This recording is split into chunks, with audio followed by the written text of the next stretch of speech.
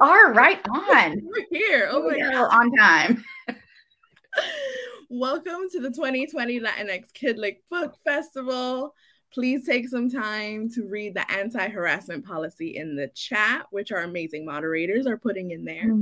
And also another reminder, please subscribe to the Latinx Kidlick Book Festival on YouTube, the YouTube channel.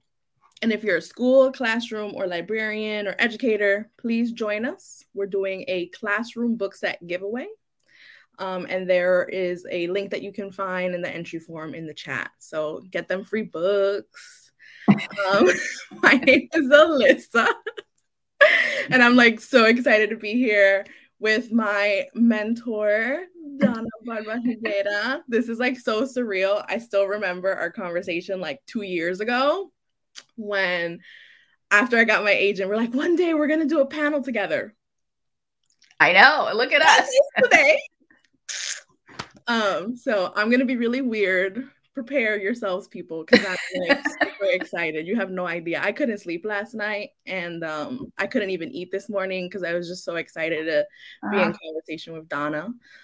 So for those who don't know how dope Donna is, I'm going to go ahead and read her bio.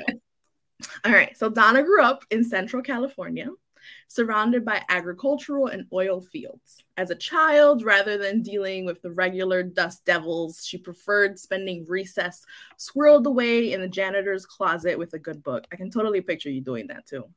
Her favorite hobbies were calling Dal a story over and over again and sneaking into a restricted cemetery to weave her own spooky tales using the crumbling headstones as inspiration. That's a long sentence.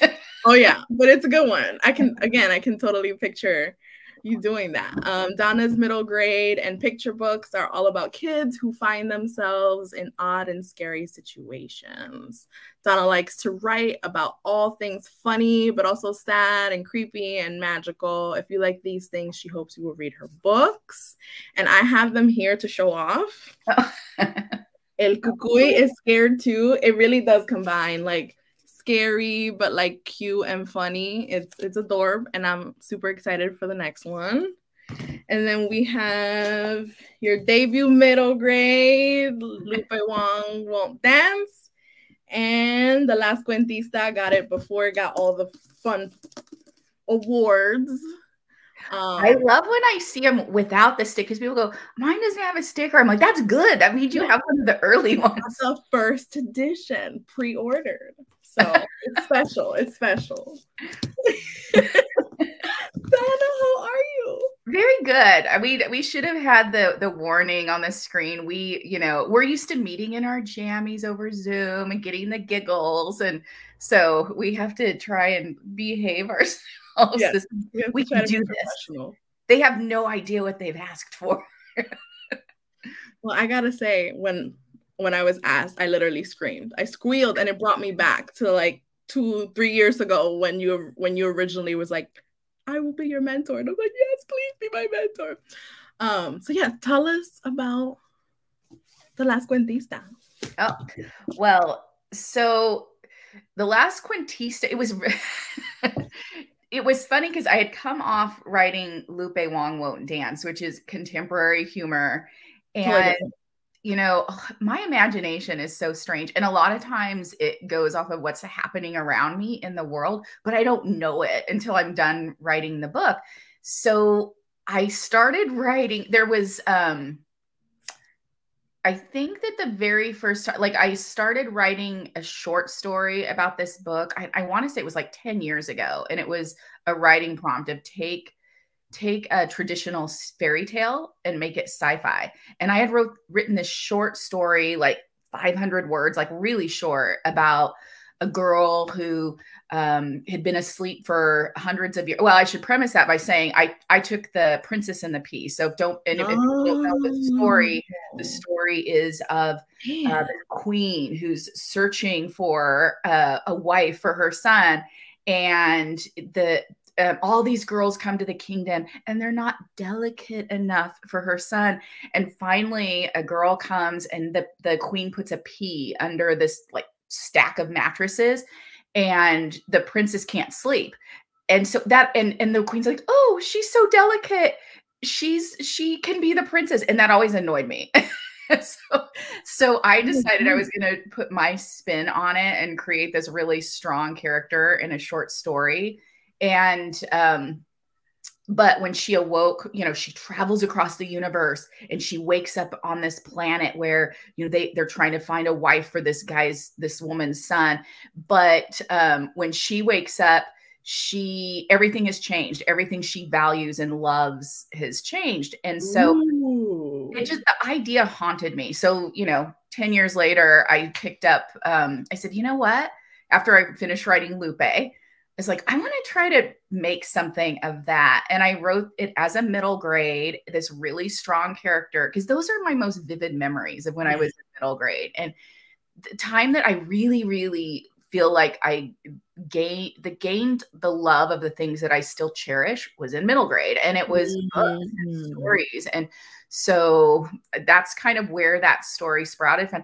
And I started writing it down and I was like, oh, this is so weird. Nobody's going to like it. And so my editor, Nick, said, so what are you working on now? I'm like, oh, you're not going to like it. You're not going to like this. This is sci-fi. We did contemporary together. And he's like, well, why don't you let me be the judge? And I only sent him, I think, the first 30 or 40 pages. And he called me the next day and said, okay, we're doing this. I'm like, what? And he's like, well, you got a year. I'm like, a year for what? And he's like, to write your book. I'm like, what book? He's like, the one you're going to write. So, oh my God. But it was kind of freeing because I think that sometimes I worried about the concepts behind the book and the storytelling and what I wanted to incorporate. And I thought it would be too weird for the publishing world. And then I come across Nick Thomas at Levine Querido and he's like, bring it. And so it was. Shout out to Nick. Yeah, he's awesome. But it's one of those things where, like, when you, as a writer, when someone says you can go write what you want, it's really freeing. And I've been given this amazing opportunity. And so my ideas keep getting weirder and weirder. On the weird. I love that. Thank you for sharing that. I knew bits and pieces of that story, but I didn't know it started from a prompt. A lot, you know, I love writing prompts, and I feel like you can take, like, I tell kids all this time at school visits, we could give the exact same writing prompt to every kid in the room, and they will all have a different idea of what it is and what that story is for them. So I love writing prompts. I think, you know, only because, like, I've always been that way. Like when I was a kid, oh my gosh, we're going so off script. That's the point. When I was a kid, my aunt had this coffee table book called Mysteries of the Unexplained. And to me, it was a book of writing prompts. It like told you all these mysterious things in the world. And then my mind would go, oh, this is what really happened. Like I would make up an explanation. It was kind of like going to the cemetery, which an old pioneer cemetery, where kids don't do that, because the one I went into was on an oil field and you could fall into pits. We found out later. Somebody may or may not have fallen into the pit, but it's I probably shouldn't have. I'm glad it wasn't you. But I would go to the cemetery, and each of those people's names and their birth and date of birth and death gave me ideas for stories. And so that's always my favorite when doing like what ifs. Yeah. Maybe you and I have done that before. We've done that. Was some of our exercises. They're my favorite. Yeah. I see it. It's so cool. So I hope everyone's taking notes. So writing prompts are your friend. The weirder, the better. And just, you know, write what you want. And ask yourself always, what if this happened? Oh my gosh, what if this happened? And that's how I wrote a lot of this book, because I just had that tiny little idea of the girl. And then I'm like, oh my gosh, what if this happened? What if this happened? And that's how the book happened. I love it. And I'm a slow reader. I read this in like 3 days. It's a record. I couldn't put it down. My husband was like, but are you going to go to sleep? And I'm like, but yeah. I'm going downstairs to the couch. Like I was addicted. It's so good. So good. So on that note, bringing it back to The Last Cuentista. How do you find being a cuentista, a storyteller? And are there any differences between being a cuentista and being an author? Oh, what a great question. So yes, absolutely. And I actually I've thought about this a lot in my journey because I never thought of myself as a writer. I always thought of myself more as a storyteller. Like writing was a big journey. I had to learn how to write. And so I took a lot of classes and went to a lot of workshops to learn the craft of writing. Right. But I always thought of myself as a storyteller. I always told my kids stories. I would make stuff up. My poor children, I'm going to have to go back someday and tell them all the things I made up that weren't true. Like things we would happen in, like we would pass by something in life and you know, I made up really awful stories too that were probably gonna scar them. Therapy. That's what therapy's for. But that's kind of how I always, and again, those are what ifs. Like, oh, there's a pile of rocks. What if there's something buried under there? And what, like all kinds of things like that.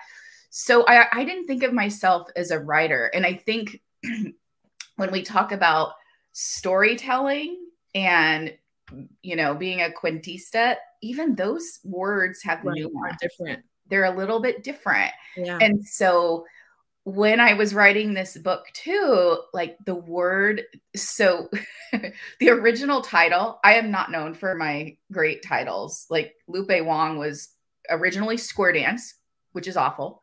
Then it was Dosey Don't Even, which I thought was super cool. Like that one. Yeah, that's cute.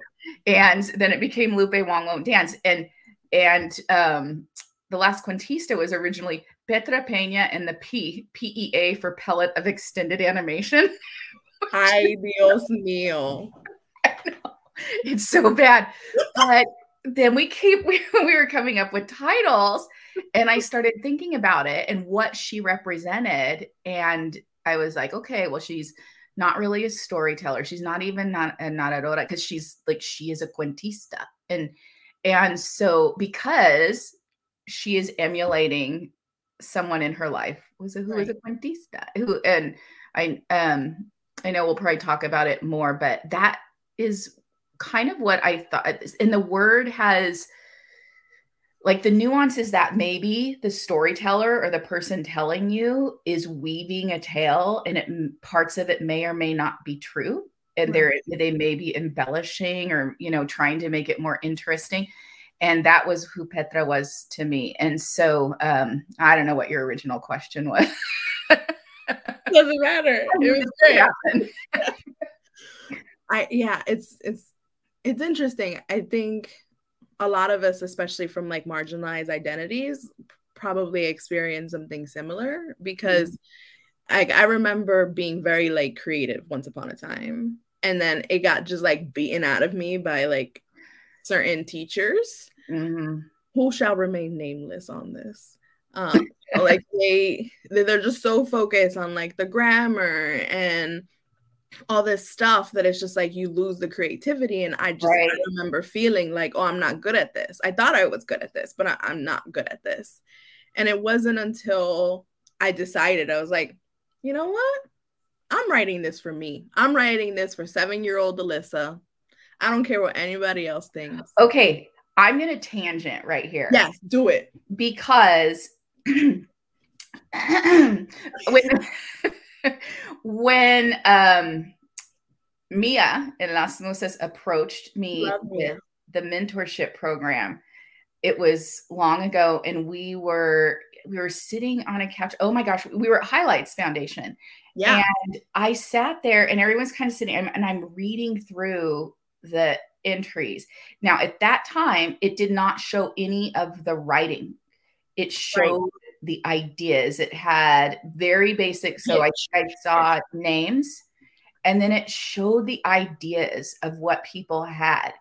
And so I had not seen any of your writing. And I think that like reading through the ideas, it was like goosebumps. I read what you had and I'm like, this is it. Like the idea and what you wanted to do. And like it said a little bit about you and your vision in life. And I'm like, oh, this is the one. And so I told me, I go, I have to have this one. I didn't know anything about you, but I knew that your ideas and the concepts of what you wanted to do. So it was very much like what I felt I was when I began my writing journey. I had ideas, I knew what I wanted to do, but I didn't know how to put them on paper. Yeah. I don't think I was a great writer when I began at all. And it's a journey. People say, oh, you know, I'm going to write something and it's immediately going to get published. I finished a book. Writing is hard. It's really hard. And so even now I'm on like my 5th revision of a book, and it just, you got to wait until so I've heard this thing before, like when you look at like a cup, like a coffee cup, and you go, okay, sometimes you have the idea for it, which is the cup itself, but you don't have the handle. And so sometimes you have to keep working, keep writing, keep editing. And then suddenly we all know that feeling if we have books in the world where the handle comes into place and you're like, oh my gosh, I got my handle. And I feel like both you and I have been through that, where we had our cups, but we didn't have our handles. Absolutely. That's definitely, I mean, like, I'm glad. I don't think I would have gotten the Musas mentorship if we had to submit our manuscript, like because it was so not there, not up to the standard. But you know, those are things we can all learn, right? Like you can, right? We go back. Well, I will say, not all of us can learn if we don't do the work. And I have never met a harder writer worker ever than you. And there were times where I'm like, oh, what about this? Here's a book, or here's a course, or here's this you could take. And like the next week you were done. Or the next month when I met with you, I'm like, oh my gosh.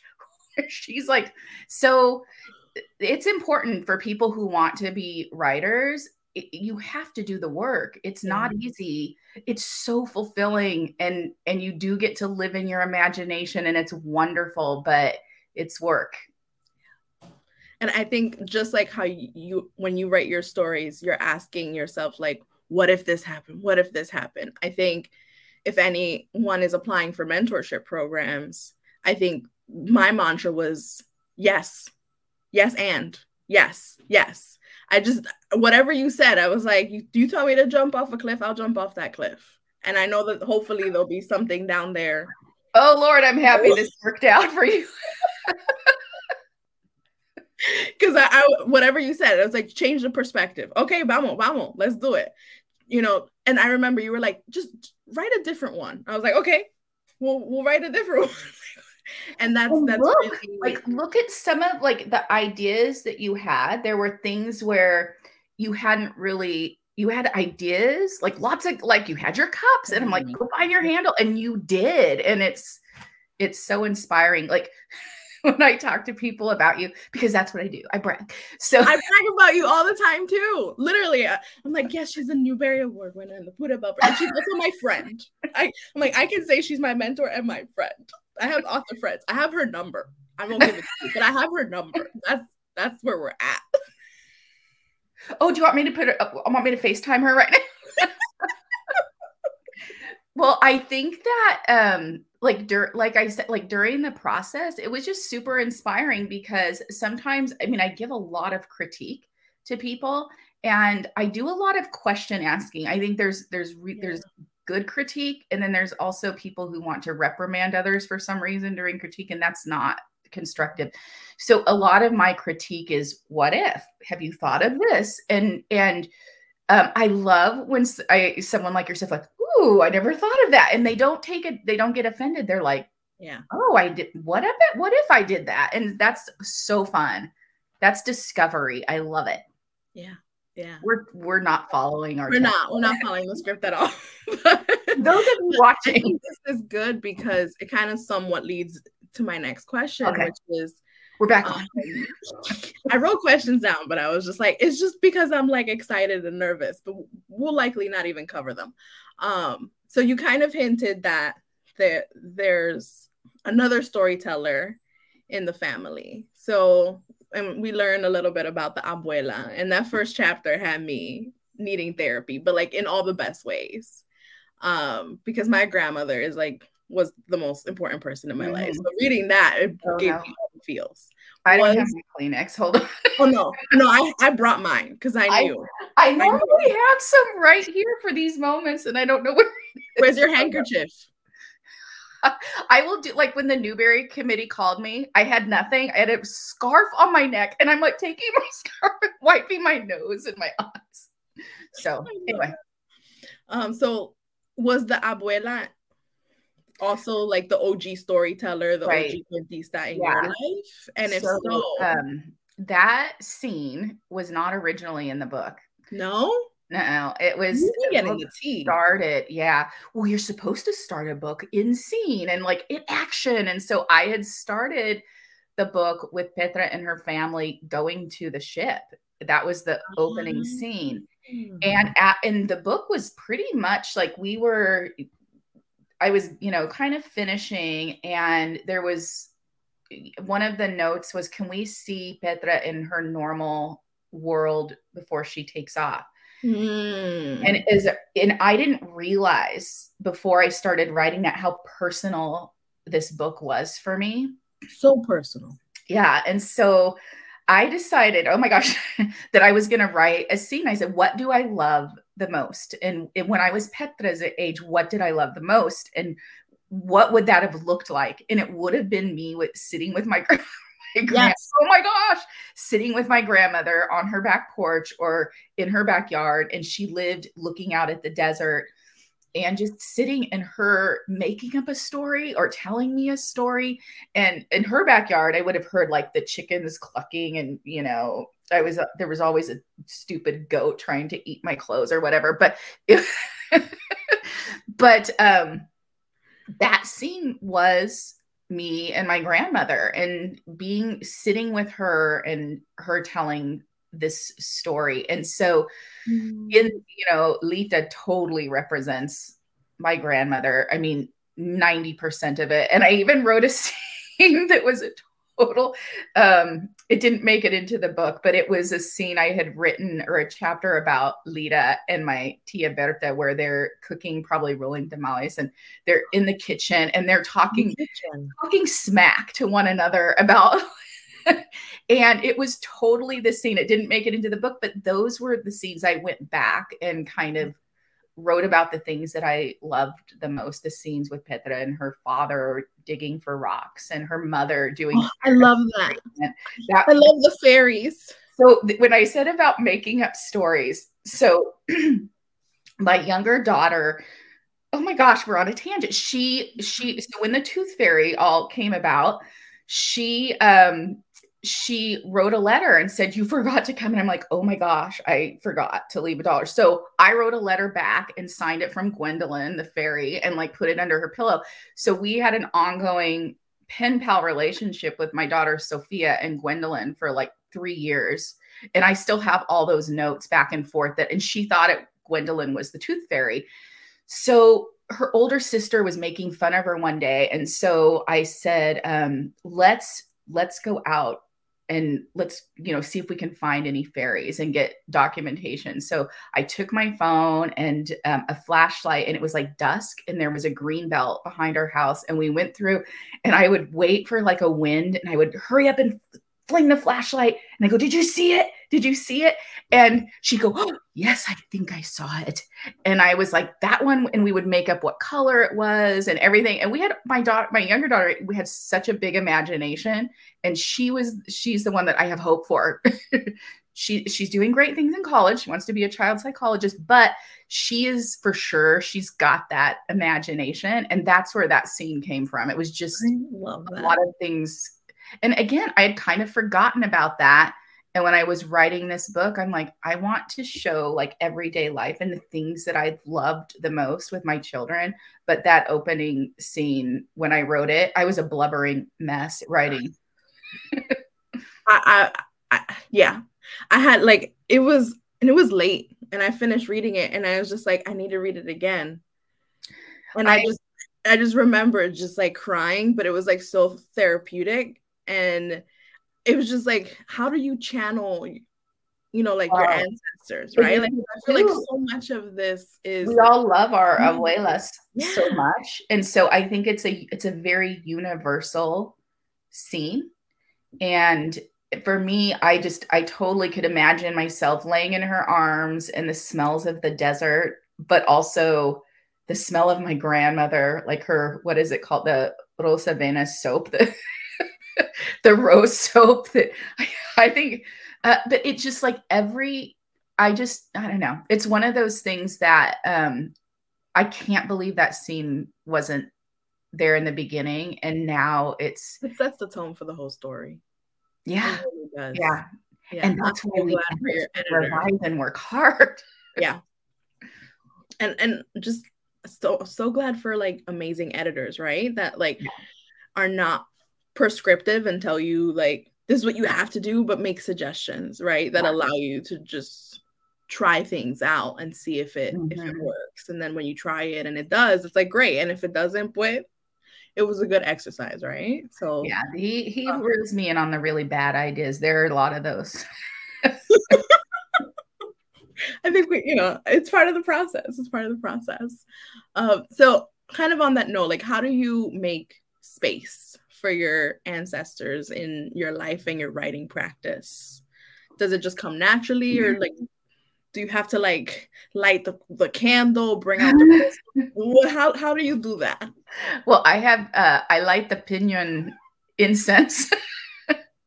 I really do. I have there are different places, and I light incense, and I'm just quiet for a minute. And a lot of times I'll lay down and I will close my eyes and just kind of try to empty my mind and see what comes. And a lot of times my husband will walk in and go, "What are you doing?" I'm like, "Oh, I'm writing." He's like, "You're taking a nap." I'm like, "No, I'm writing." And so, just, okay, so if you need a nap, light the incense and lay down and tell people you're writing. No, I'm just joking. I really am. But when I do that, that's when I think the most magical ideas, if I force it and I hate the saying, butt in chair. Yeah. Like when people talk about writing, because there are some of us who don't write the same way others do. There are others who write, it is more technical, and they, then maybe for them button chair, but there are a lot of writers. And if there are kids watching, you don't have to always have your butt in chair. You can go sit in your backyard and look in the sky and be writing and having like your imagination working and writing that is storytelling. And I truly imagine when I'm writing my books, it is not on paper, it's in my mind. And so it plays out like a movie. And so like kind of like visual imagery, I guess I would say, but almost like a whole movie. And then when I get up, I'm like, okay, I got to carry that with me, and I got to hurry and try to write the details. And it is not good writing. It is a lot of times, I don't see it. I have an envelope that I found. I think I wrote it when I was like half asleep, almost falling asleep the other night. It is almost nonsense, but there are little pearls in it that I'm like, oh, this is good. And it's sometimes in those spaces that the ideas come to us, and that's okay. It doesn't have to be, I spent 4 hours getting 2,000 words on the page. Well, whatever. Like it's not always about that. That's not always what it means to be an author and a storyteller, to me. No, that's valid. For me, it's laundry. In my humble opinion. I'm folding laundry. It's so mindless. And then I'll have my notebook, like a paper with me. And then I'll have like the craziest ideas. And it's just being able to just turn everything off and like not be in front of a screen, especially since we're so like screen heavy these days. It's just like, folding clothes or cooking or, and then it's like, it comes and you're like, where's my notebook? Right. I always keep a notebook, and I'm like that too. If you're frantic, if you have that idea and you can't find your notebook. Oh my God, it's a mess. I mean, thank God for voice notes nowadays, but it still feels different to like actually like the physical act of writing it down. Feels, I don't know, I'm old, I guess, but I have the notes thing on my phone. My family laughs at me because I'll go, and then she da da da da da, and what are you doing? You're so embarrassing. But yeah, whatever works for you. There are no rules. I don't know. I like you were talking earlier. It makes me so sad that there was someone who discouraged your just Alyssa's young little beautiful mind and creativity. And I'd like to go have a chat. Well, I'll need her name after. But the thing is, but you know, we'll give her a pela later. Yeah. Saca la chancleta.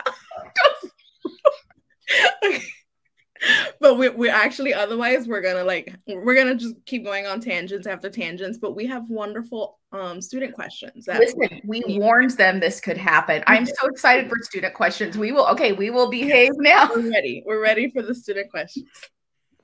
How do you make a book? How do you make a book?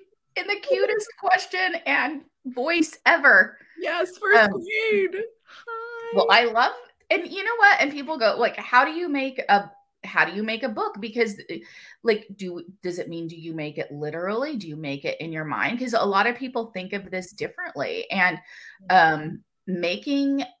when you actually are holding a book in your hand, there's a lot of people who have worked on that book, and a lot that has to go into making that book. There are artists, there are designers, there are, editors, different kinds of editors. There are translators. There are so many people who look at the book to make sure it's perfect before you get to hold it in your hands. And so when you talk about making a book, we're talking about the very beginning parts where we just first have the ideas for books and we start to write them down. And like Alyssa said, keep a notebook so that someday if you type it into a computer or you write it on a piece of paper, that's the beginning. And then from that point, that's when it will go to an editor who will look it over, and then slowly but surely, sometimes it can take a year. Sometimes it can take 10 years. I know authors who are still waiting for books because now they're in the hands of an illustrator. So making a book is a long process, but the first step has to be writing, then the editor. Then from that point, it goes to other editors and translators and other people. And then it gets sent, when everything's perfect, you hope, because you never know. Sometimes there's one little error. It goes to the people who actually physically put the book together. And I found out during this process that sometimes doing that can take 6 months. So if they run out of copies of a book, you have to wait for them to come from sometimes another country. And sometimes there are shipping delays and other things where just the books don't come in time. So yeah, it's a long process. It is a long process, but it's so worth it. It is. And actually, I don't think I have it right. Oh, this was the first book I ever wrote when I was 7. It's called A Good Writer. Oh, that is so perfect. So you start off like this, and then eventually you become amazing and prolific, and then you do this.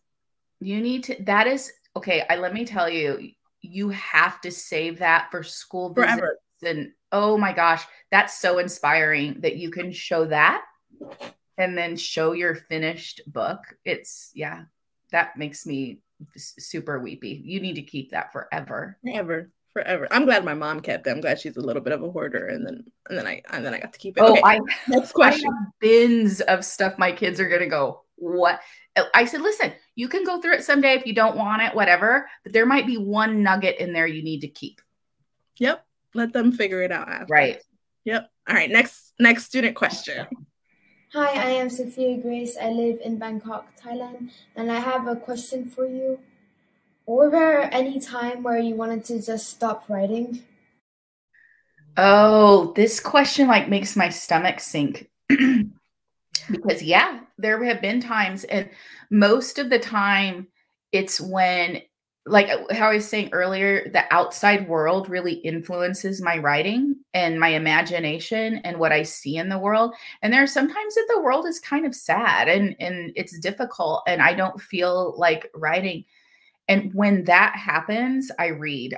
I try to pick up books that maybe will help me with my mood or what I'm feeling. And people say, well, is that actually writing? I think it counts. So, people who write and who are writers also read a lot. And someone asked me recently, how many picture books did you read? And I went and tallied it.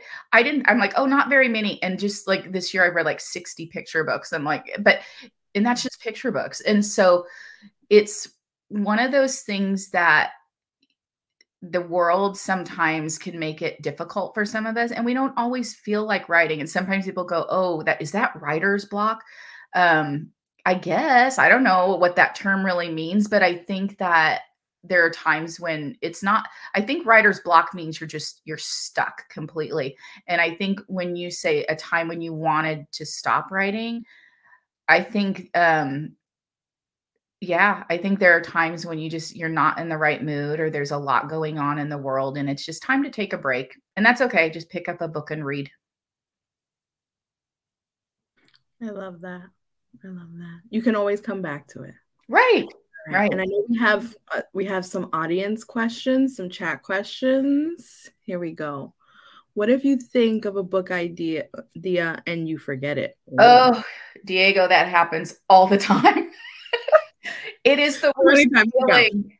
What a great question. It is so hard because there are times when, like, even I'm about to fall asleep, I'm like, oh, I have a great idea. And I'm like, I'll remember it in the morning. And then I wake up and I'm like, what was that idea? And I don't remember. And so I do keep something like paper or pen by my bed, but sometimes I forget. So if you are somebody who wants to have story ideas or write, keep a notebook and, and just write even one word that helps you remember. Oh, that question, what a great question, because I think most writers have felt that way. They're like, what was that idea? And they can't remember. So a notebook and a flashlight. So if it's like the lights are out. Yeah. Your parents are gonna yell at you. Get in trouble, you say, Alyssa and Donna told me I could get out my flashlight and my pen and write down my idea. Permission slip signed. Oh, we're in so much trouble. And I know we have another audience question. Ooh. How many books have I written? Okay, so I guess published books, right? There's books that are out in the world that you can go, buy. Right now there are 3, but there are also the Spanish versions of Lupe Wong. Yeah, Lupe Wong Won't Dance. There's Lupe Wong No Baila. And La Última Cuentista is, I think it's out now or coming out very, very soon. It might already be out. I think it was supposed to be out this week and it might have been a delay of some sort, but it's going to be out very soon. El Cucuy is Scared Too, which I just learned is going to be in Spanish. I don't know if I'm allowed to say that, but I just said it. So now I'm sure I'm in some kind of publishing trouble. And then I have 2 books. I have El Pañuelo Amarillo, The Yellow Handkerchief, comes out next year. Alyssa knows that book. And then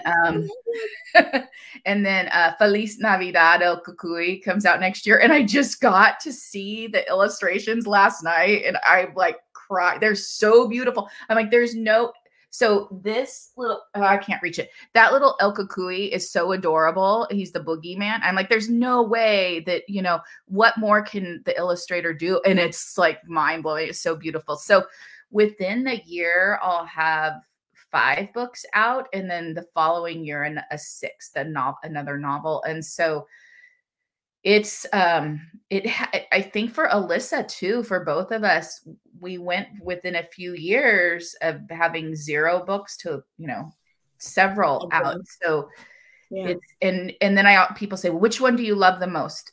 I love them all the same. They're my children. They're like I love them in different ways. Right. And they're all different. Sometimes there's one that you pick up because you're in a certain mood. And So they are like your kids, but I love them all. Yeah. Yeah. And I'm raising a toddler. So it was like, I felt like I had 4 babies, one physical that repeats my little cotorra. And then, and then we have another video question. Hi, my name is Ari. Do you guys have any advice for how to begin writing a story? I love Ari's shirt. I want that shirt. That was awesome. How do you get started or begin writing a story? Okay. Another great question. That part, that is actually hard for me to know where to begin sometimes when I'm writing a story. So I think sometimes you have to just jump in and start writing where you think the story begins. And then sometimes you're done and you finish the final chapter, the final scene, and you're like, did I start the story in the right place? And you can always go back. That's what revision is all about. But like I said, sometimes you'll have a story idea from 10 years ago, and then suddenly it pops up again and you're writing this story. So you can have story ideas that you think you want to write, and it's okay to revisit them, a decade later, 5 years later, whatever. And don't pressure yourself to start writing something if you're not in the right mindset for it. Yeah, I think what I'd add is just write, right? Like just start wherever whether you're taking a nap or sitting in a cemetery or you're folding laundry, whatever it is that you're doing, playing tag with your friends. When the idea comes, just write it down, unfiltered. Yeah. Don't worry about how it sounds or anything like that. And then come back to it. Right. You always come back to it. What you can take away, Absolutely. Right. Don't focus so much on, am I starting in the right spot? And just do it. Nike's going to sue me for that. Okay, we have another question. What is your favorite book to write? What was your favorite book to write? Okay, I actually can't answer this one. I think my favorite, well, there are parts of all of them, but the book that I think I had the most fun writing was Lupe, because I was laughing all the time. And a lot of times people say, well, are you funny? And I don't think I'm funny. I think when I have a character and they play out in my mind, the character is funny. And so once you create a character in your mind, they're kind of their own person. I know that sounds really weird, but they become their own kind of person. And I just let them tell the story and what it's going to be. And Lupe and her friends are so funny to me. Like and so I just kind of sat back and watched, and I would write what they were doing and just crack up. So that was probably my favorite book to write on, as far as it made me the happiest, because I was laughing so much. But there were also moments in the Last Cuentista and even El Cucuy where it helps you with maybe things that happened in your childhood, or like, because you're writing about those things and it's helpful. And so when you have emotions, or you're scared or frightened or nervous, or you're hurt, somebody's hurt your feelings, and you're a writer, you get to write about those things, and it helps you with those. If you have trouble talking about that, some of us are shy and we don't share our hurts or our pains with other people, and writing is a way to do that. So I think that all writing is, the word is cathartic, which means that it's kind of like therapy. Like you go in and you can write things and it helps your emotions. So if you're feeling something, write about it. You don't have to share it with anybody if you don't want to, but it's helpful for your emotions, I think. Okay. And what if you start writing a book and then decide that you don't want to finish it? Do you ever go back to those stories? What do you do with them? That would be called Not in the Pecan Tree in my case. I have a book that I started so long ago, and I've rewritten it so many times. And every once in a while, I go back and I rewrite parts of it, and I just can't let it go. And it's one of those books that probably will never be published, but it's a book that, again, kind of represents my childhood and my imagination as a child. And so I love going back and revisiting it and rewriting. But I don't know if I'll ever finish it. I have like finished versions of it and they're not right. And I just keep going back to it because I love that, living in that world. And so, yeah, I think a lot of writers have those books. Yeah. Okay. And what is the most successful part of creating a book? Oh, stressful. Look at me changing things up. Stressful. This is an easy answer. It's called a deadline. Yeah, deadlines are scary. Deadlines are hard because deadlines mean that somebody wants your work by a certain date and you have to finish. It's like your homework is due. I gave it to you today, but it is due on Thursday. If you bring it to me on Friday, it's late. And I'm such a rule follower for like those kinds of things that it stresses me out. And the hard part is I'm worried so much about the deadline that I'm not focusing on writing the book and finishing it. And so deadlines are the hardest part for me because sometimes it makes it harder for me to like just relax. So that's when I have to light more incense and lay down more, and write the book. And then what is your favorite part of making a book? So we got the stressful. Now, favorite part of making it. I think my favorite part, there's a lot of parts, but I love like when I finally get the book, but I think when the part where I cry because I'm so excited, when you get to see the covers of your book. This is the first person who's also kind of an artist who has taken your words and put a different interpretation on them in a visual form. And so for me, because I can't draw to save my life, so when I write something and somebody makes an image of it, I'm like, oh my gosh. And so that part to me is my favorite part, is seeing that. And then of course, holding the book in my hands and actually smelling it. And I think that's my favorite. Those are my favorite parts of making a book. I would have to agree with that. Yeah. I mean, my book hasn't come out yet, but when I got to see the sketches, I just cried, but it was like, they were the best tears. And I like, remember it was like this. I remember exactly where I was when I got my sketches, right? Like, I don't remember where I was when I was writing it or editing, but I remember walking home crying and everyone thinking I'm probably crazy. It's very humbling. It's super humbling that somebody takes your words and creates images. All right. And so do you have a favorite genre to write? Yes. I don't want to. I love writing science fiction and fantasy. I just think that it's, again, my mind as a child living in this small town in the desert, those are the stories that I got to escape and go to other planets and places, A Wrinkle in Time, like, Narnia, like all those things that I got to go visit other places. So even as a writer, my mind still goes there, and the stories in my mind are still those magical places, and I can't help but write those things. And so a lot of people will read Lupe and then they'll read The Last Cuentista and they go, wow, those are very, very different books. But at the time, Lupe was something going on in my life. And then The Last Cuentista happened. That was what was going on in my life. But a lot of times when I need to go to escape and go to another place, it's more, sci-fi or fantasy. So that's probably my favorite. I love that. Yeah. And then what type of topics do you like to write about? Sci-fi.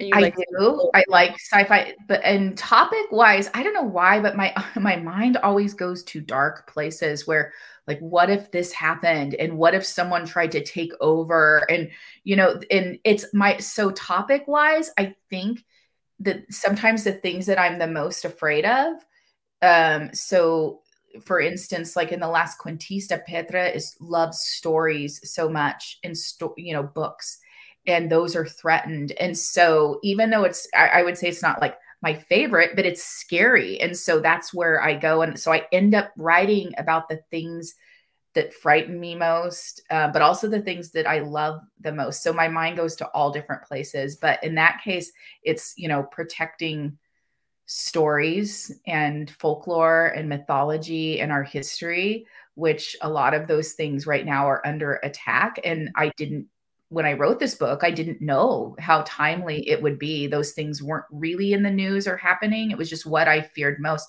So, yeah, I think that, like Petra, we need to protect those things and do it in the ways that we know how, whether it's through writing or, whatever your tools are, use them.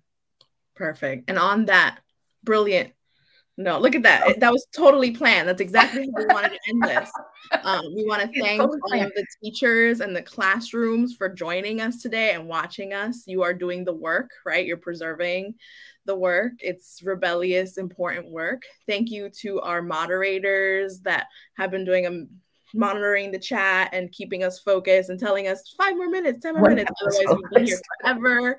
Thank you to all of you for joining and attending our panel, and stay tuned for more amazing panels with the Latinx Kid Lit Book Festival. Yay!